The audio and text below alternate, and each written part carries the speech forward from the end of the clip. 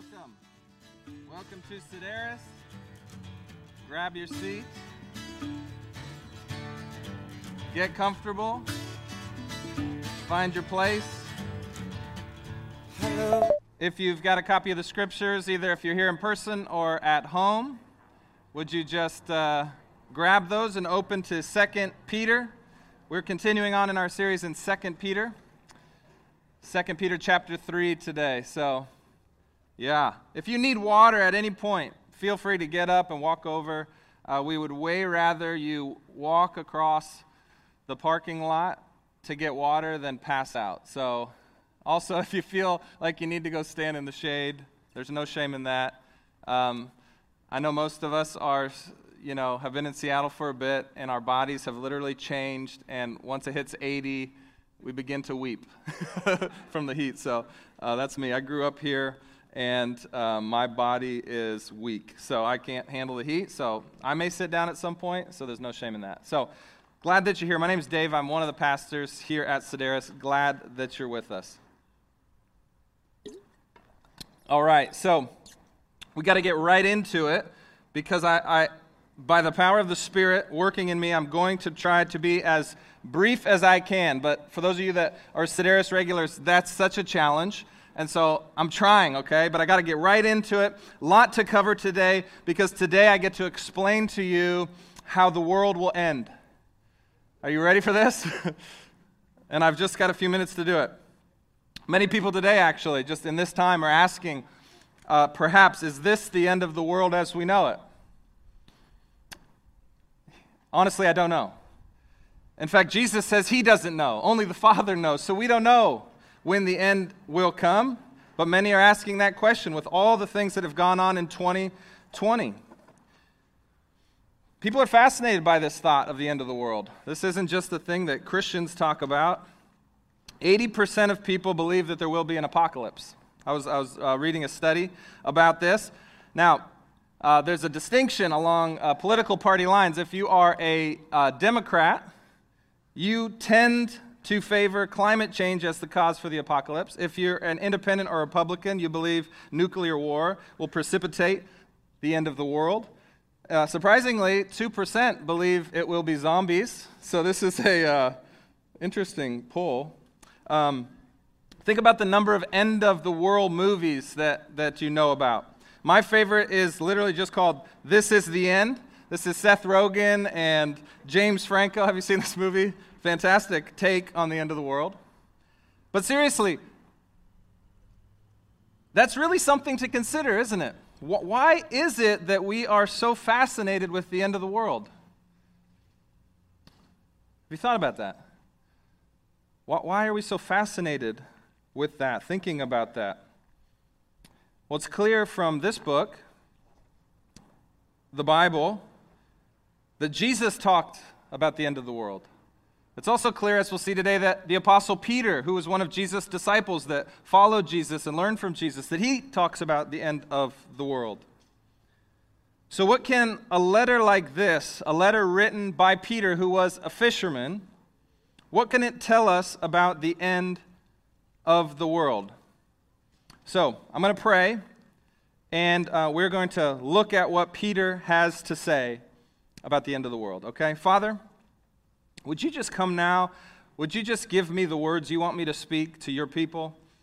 God, and maybe those who are not yet your people, we're so glad that they're here considering with us, God. We're wanting to hear from you today, that you might open our eyes to understand how we should think when it comes to the end of the world, what that means for us now and how it might change our life. God, we need your revelation. When we do this kind of thinking on our own, it always ends up leading us to places that we should not go. So we want your revelation. Just be with us. Give us eyes to see and ears to hear what you have for us today. Give us supernatural attention and all the distractions that come with an outdoor service, with the heat, God. Just give us the ability to lean in to your word and to take from it what we need today to move forward. It's in Jesus' name that we pray. Amen. Now, before I actually read what Peter has to say about the end of the world, I'd like to pose another question. In fact, I'd like you to ask yourself this question: is there value in thinking about the end of the world? Is there value in thinking about the end of the world? Some of you might be saying in your head right now, no, that's just depressing. Well, perhaps it is. But it really does depend on what you think or believe the end will look like. Let me ask you another question. Why is it that when we see a video of a soldier coming back and surprising his or her family, maybe at a baseball game or a basketball game, or maybe it's just at home and it's caught on cell phone, and they surprise them at the airport, something like that. Why is it that image, even the most hardened of hearts has to fight back the tears? It's like someone's ringing the doorbell of the deepest part of our soul when we see that image. Why is that?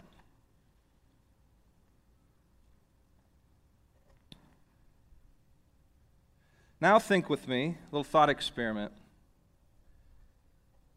How would that scene affect us? If when that soldier returned home, the wife or the husband had remarried, it'd be a real castaway moment. It'd be a very different experience. If the family was no longer waiting, this moment only feels right because they waited, because they didn't move on, because they didn't give up, because they kept hoping. Now I got a little nugget here for the baby boomers. Many of you might not get this reference, but you know what? I love the baby boomers, so I'm giving you a reference right here. Do you know the Crosby, Stills, and Nash song, "If you can't be with the one you love, love the one you're with"? Have you heard this song? 2% of you are saying, oh yeah, come on. Well, listen, my father, music aficionado, and he would drill the theology of Crosby, Stills, and Nash, sometimes young, into my brain by blasting this music over and over again. And I'm spending my entire life undoing what is terrible philosophy and theology. Because you know what this song is saying? It's saying, if you can't be with the one you love, just love the one you're with. Don't wait for the one you love to come back. In fact, I was looking up the history of this song, and the story goes that Stephen Stills, was touring in England, and his girlfriend was back home in the United States, and another woman was there with him, and she said to him, "Hey, Stephen, if you can't be with the one you love, love the one you're with." That's free love. And most of us in this isn't in a room, but it's God's room, in this room, have been trying to work through really bad philosophy of the 1970s that has been instilled into our hearts and minds by the music of that era, including this song. That's not love. Because love is patient. Love waits. Love hopes. Love endures all things. Love is not instant gratification. And so think about that moment that I think universally feels like something right and beautiful is happening when that long-lost person returns to surprise their family. Imagine if they were thinking, I guess I'll just love the one I'm with. Now let me complicate this scenario for you even more.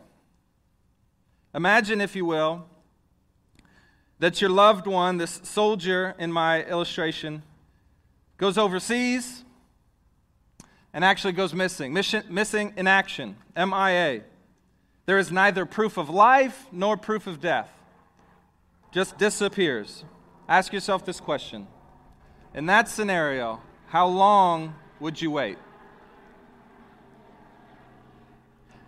How long would you wait? Now, what if they were really convincing? They were really trustworthy. And before they left, they looked you in the eyes and they said, I will be home. I'll do whatever it takes. I will be back. I will never stop trying to find a way home. Makes me think of the movie Interstellar. How long would you keep believing this promise? Again, no proof of life, no proof of death, just gone. 5 years? 10 years? 30 years, maybe some of you? 2,000 years? How long will you wait? Because this is the promise that Jesus made to his disciples, one of which was Peter, the apostle, who's writing the letter that we're studying right now. And each and every apostle, each and every disciple that walked with Jesus, they made this same promise in the letters that they wrote, that Jesus is coming back. Peter writes, don't stop believing in this promise. And actually what we have for us in this letter is Peter writing to a church who was beginning to listen to another group of teachers in their community who were saying, listen, that promise Jesus made, I hate to tell you, that's not going to come true. He's not going to come back. That was sort of symbolic language, or that was just wishful thinking to keep you going. He's not coming back. So stop waiting for him and live your life how you want to live it. Love the world you're in. Many Christians today have stopped believing that Jesus is coming back. Maybe that's you. Maybe you've stopped believing that Jesus is coming back. Maybe like these Christians whom Peter is speaking to, you've been taught the doctrine. You've been taught the truth that the Bible teaches that Jesus is coming back. But you have to ask the question, do you actually believe this? Do you believe Jesus' promise, I'm coming back? Now let's read what God has said to us through the pen of Peter. Looking in chapter 3 of 2 Peter, starting in verse 1. I'm going to unpack this text for us verse by verse. If you're watching online, the words will be popping up. If you're here with me now, you can grab your Bible. Let's see what he says. This is now, here it is. Chapter 3, verse 1. Peter writes this. This is now the second letter that I am writing to you. He's already written a letter to this group of churches.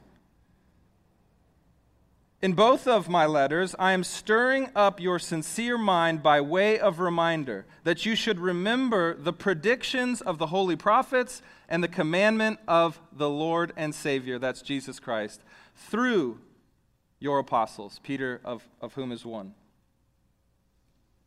So Peter's saying, listen, remember what you've always been taught. Remember the teaching that Jesus is coming back. Now he goes on, he says, verse 3, knowing this, first of all, that scoffers will come in the last days with scoffing, following their own sinful desires. We've talked about that in the last several weeks.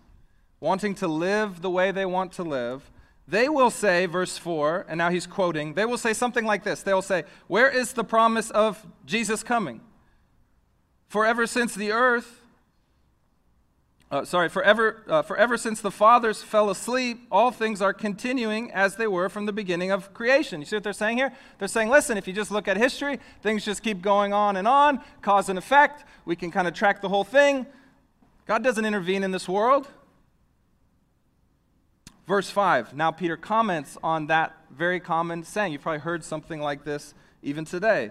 Verse 5, he says, for they, that's these teachers, deliberately overlook this fact, that the heavens existed long ago, and that the earth was formed out of water and through water by the word of God. Here's what he's saying.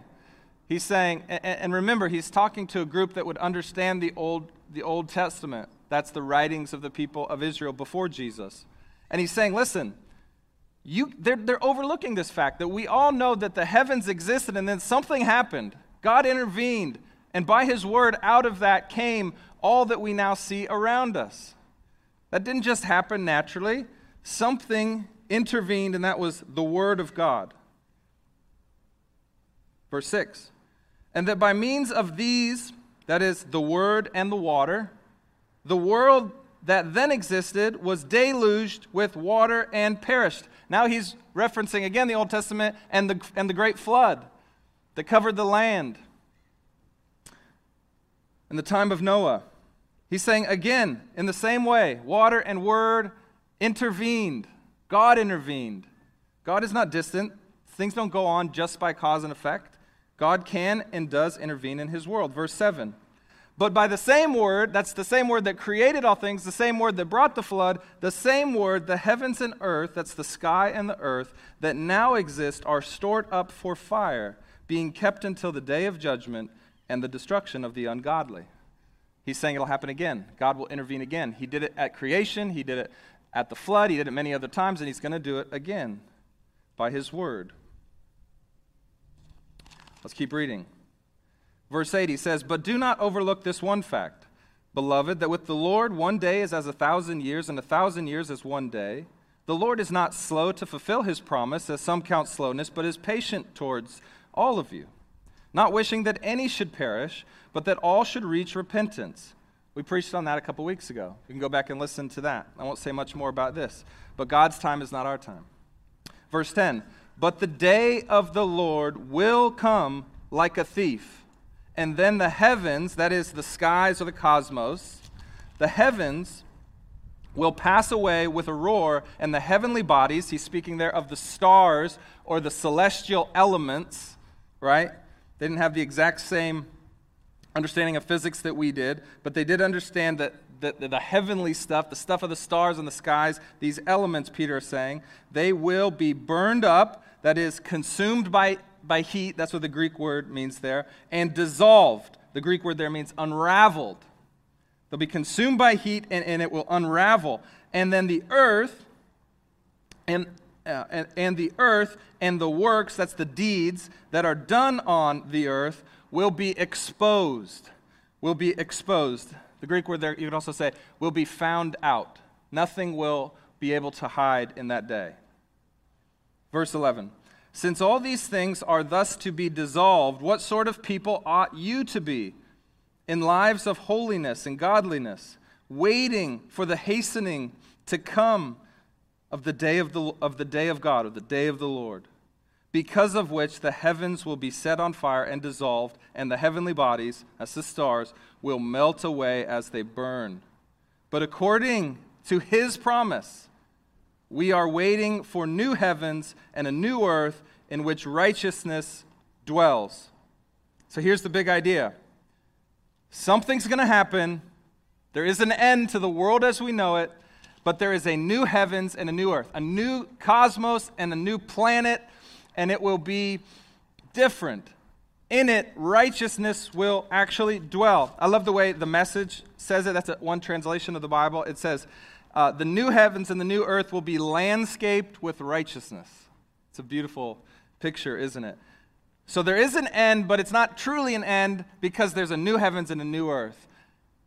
And Jesus will usher all of that in. That's what Peter is saying. So he's saying, how come you are saying that there is no second coming of Jesus? Because we've been taught since the beginning that this is what ushers in the new heavens and the new earth that we all wait for. So, what exactly is Peter saying that this day of the Lord will be like? How will it go down? And this term, day of the Lord, is littered throughout the Old Testament. So this is such a common term used throughout all of the Bible, Old and New Testament, to talk about this reckoning, this coming of God to make all things right. So what exactly is Peter saying it will look like? How will the new heavens and the new earth come to be? We got a couple options. Will this planet and this universe be completely demolished and a whole new earth and a whole new universe built? That's one way to think about it. Or will this planet and this and this universe be spared, and there will be a serious and thorough cleanup job and remodel? So the first option I call the cosmic townhouse plan. We got to tear it down and build something new. And you really pack them in there, okay? The second way of thinking about it is the cosmic fixer-upper. Man, there's some charm in this old thing. Let's not get rid of these old hardwoods. Let's just refinish them. We can take this old good thing, this craftsman house, and we can just fix it up. So which will it be? does Peter give us any clues in this text? Now, to answer that, you're probably not going to like this. I'm actually going to tell you two serious mistakes that people make when reading this text. This text has been a text that I believe has caused a lot of bad moves by Christians in the past. So I'm not going to answer it right away. I'm going to tell you two ways of misreading this text that could lead us into error, okay? The misreading number one is the literal only reading of the text, which is to say, like, if I asked you and you'd never read this just to read this text, and I said, just read it, tell me what you think is going to happen to the planet and the universe. I don't think you could read this text and not just come to the conclusion that it's all going to be burned down and we're going to have to build some new townhouses, right? You can't just read this, it's just, you should just look at it and you read it. It seems like it's all going to be burned up. So there's nothing wrong with coming to that conclusion. Many do. But I think it actually tends to lead us to an improper way of thinking about our planet, of thinking about our universe. Because when we think it's all going to burn anyhow, we kind of think like, that's like taking our car to the car wash right before we take it down to the demolition pit. Doesn't make any sense.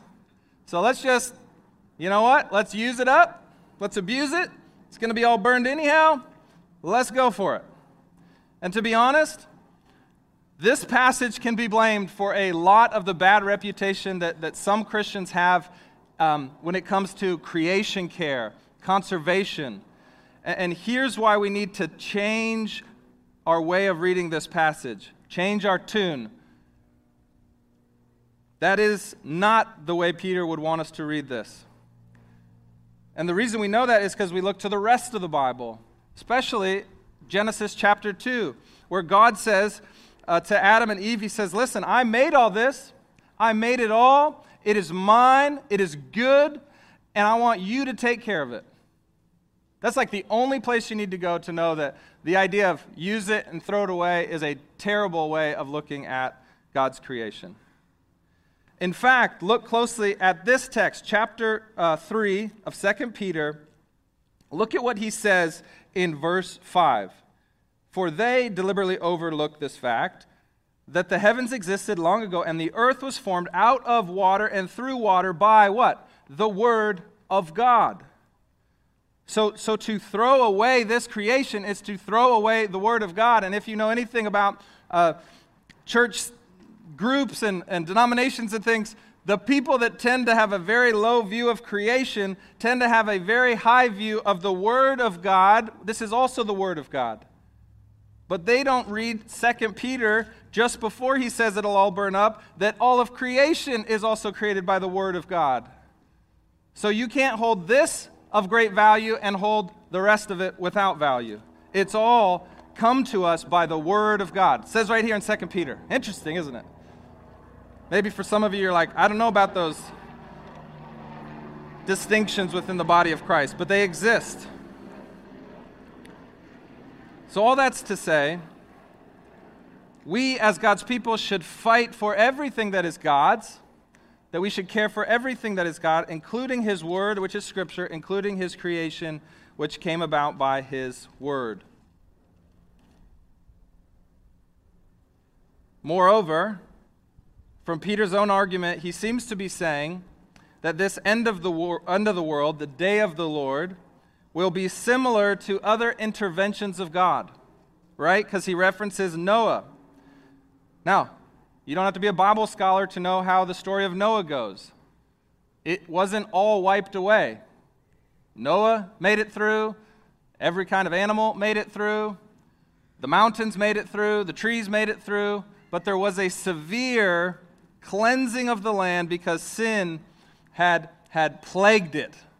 That's the story of Noah. And so why would he reference that and then say, in the same way, the word's going to come and destroy it all, and then speak of it in a different way? So for all those reasons, I think it's good to slow down and consider again how we should treat this text and how we should treat the creation that God created. The creation that God created. That's the right way to say it. Perhaps we need to do a little bit more than just a literal rendering of these end-of-the-world passages. So here's the second mistake.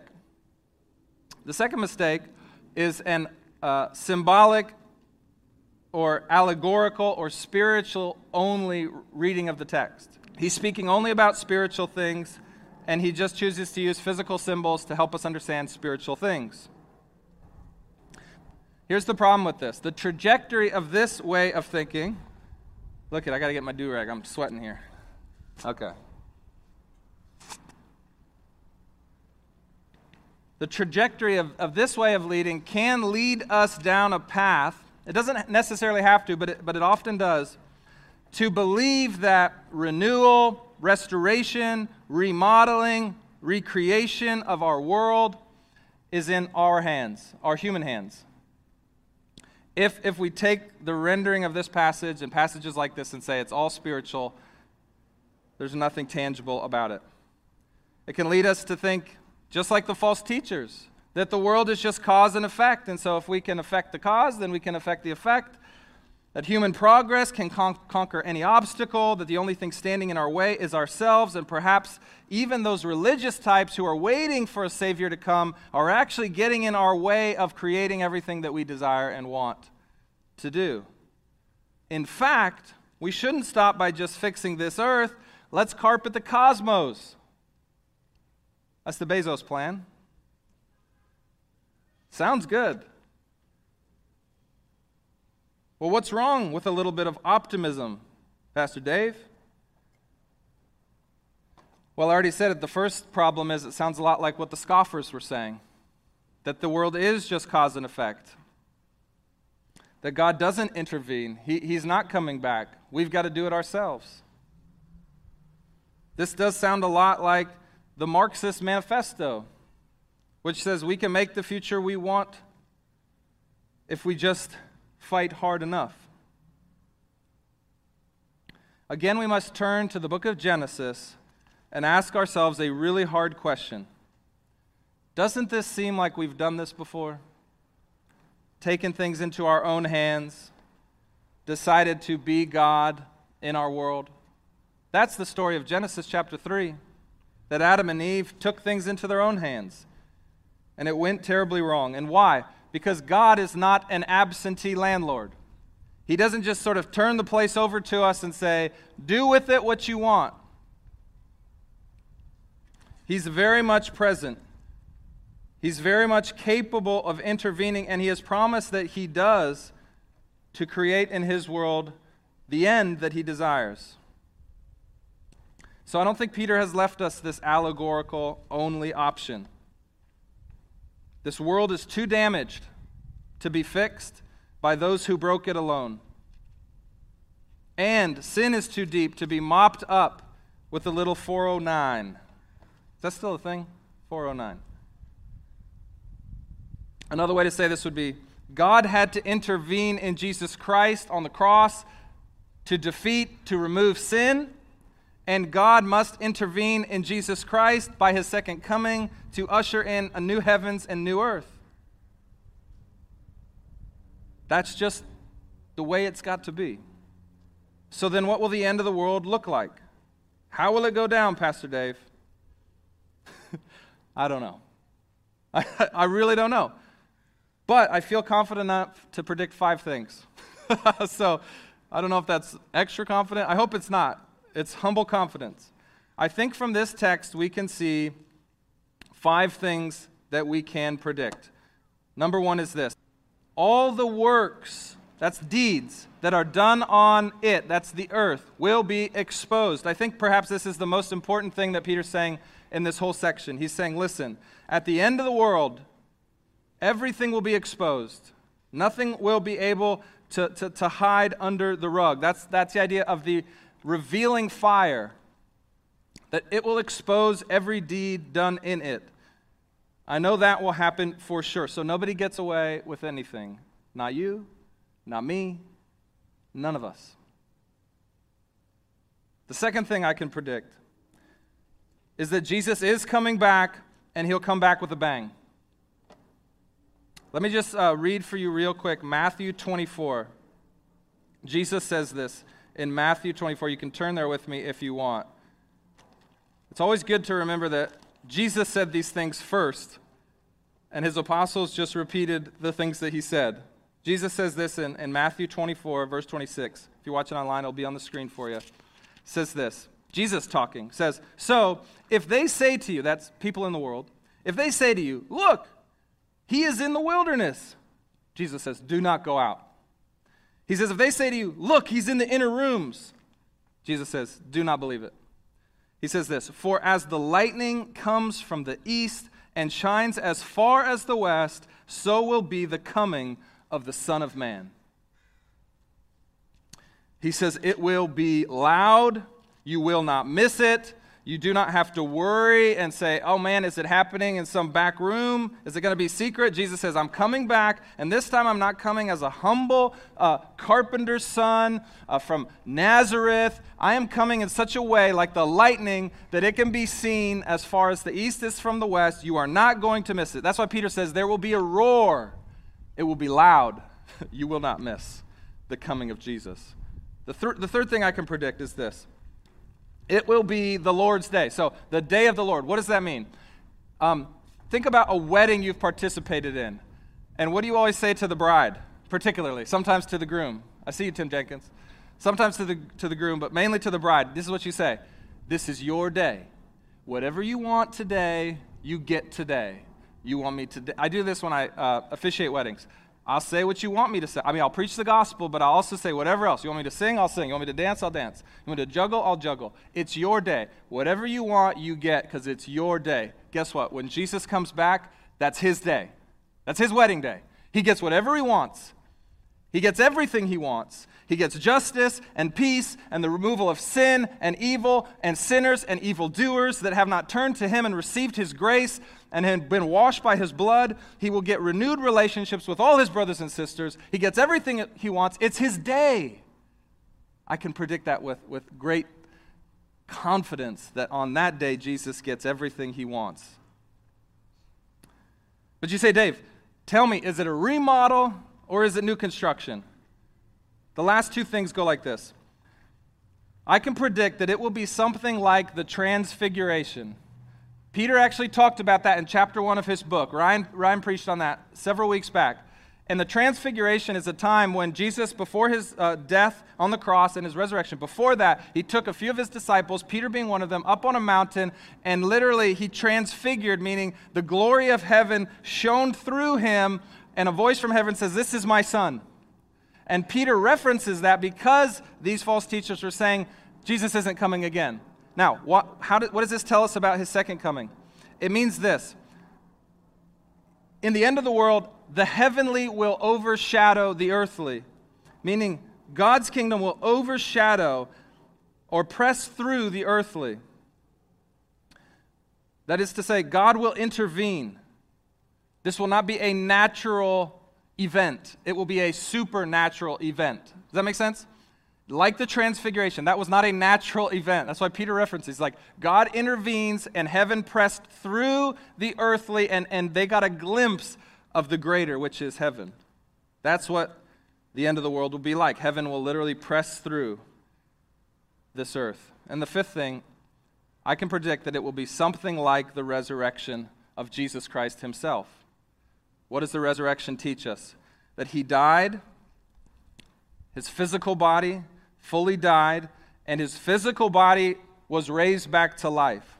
But it wasn't raised just a physical body. It was raised a spiritual body, the scriptures tell us. So Jesus' body was physical, but it was more than physical. It was a physical, spiritual body. And so this body of Jesus had this new quality to it, a new type. And so that's why Mary Magdalene, who knew Jesus so well, maybe better than anybody, she didn't recognize him in the garden after resurrection. How could she not recognize Jesus?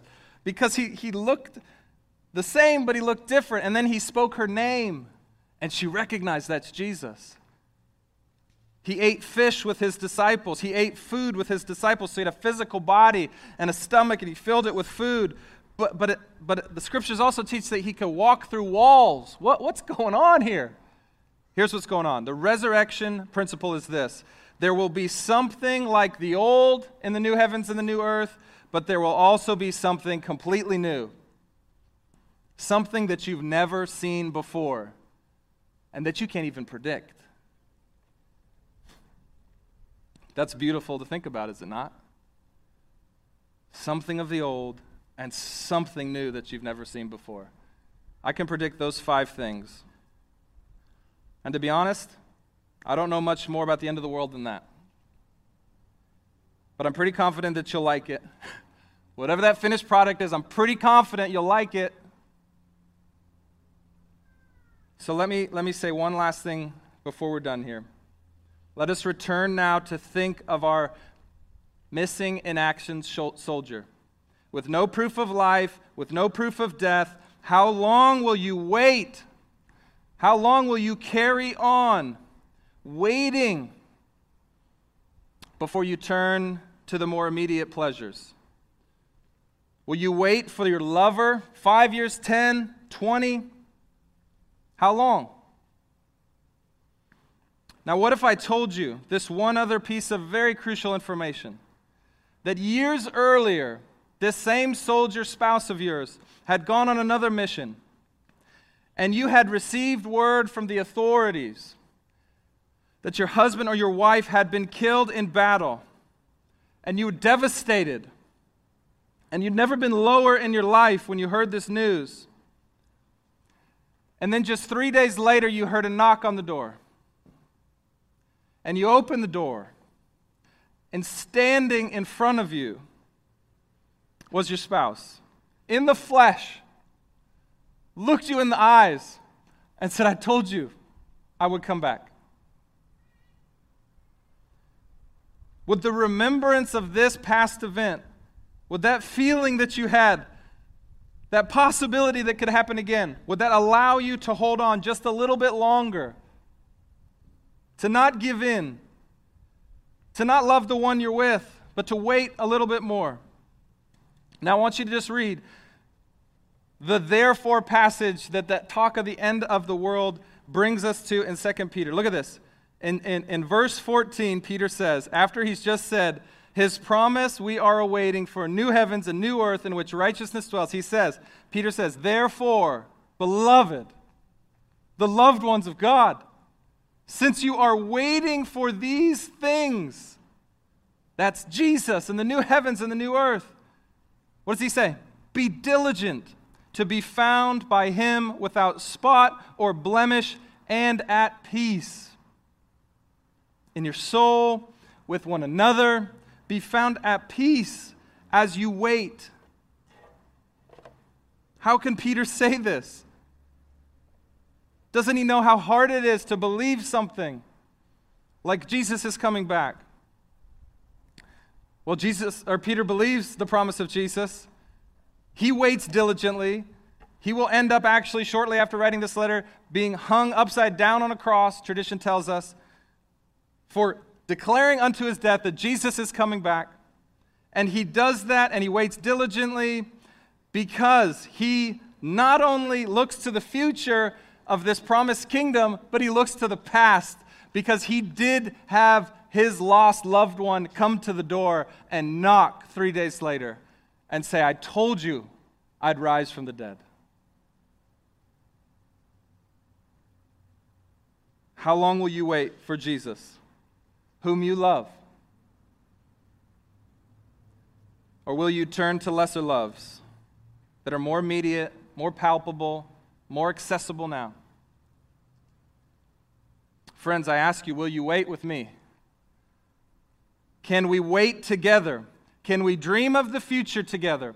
Can we think of the past together of when Jesus rose from the grave and knocked on the disciples' door? Can we vicariously come into, through the scriptures, their experience, and will that joy give us perseverance to wait even longer? Jesus himself said to his disciples, blessed are those who have not seen the things that you've seen, and yet still believe. Will you believe with me that Jesus is coming? Will you wait with me? Can we wait together? Can we sing together? Can we anticipate together? Can we not choose to love this world alone, but to look for the world to come, where our King will reign and be with us and give us all that he has promised? Let's pray. Heavenly Father, what a glorious and beautiful and undeserved promise that you've given to us, that you will come back again. In the same way that you left, we'll hear you coming. It will be so loud we won't miss it. We don't know exactly what it will look like. We don't know exactly what that sound will be. We know it was something of the old and something new that we've never seen before. But we know who you are. We know that you are good. We know that you are the creator of all good things. And we can't even imagine what your new creation will be like. We look forward to that day, God. Give us endurance. Give us patience. Give us excitement. Give us joy. Give us one another to wait well together. When we're weak, give us someone who's feeling strong. When we're doubting, give us someone who's feeling great faith. God, and may we share with one another all that we need as a community to keep waiting for our loved one, Jesus, to return. Because he's promised, and he's done it before. It's in his name we pray. Amen.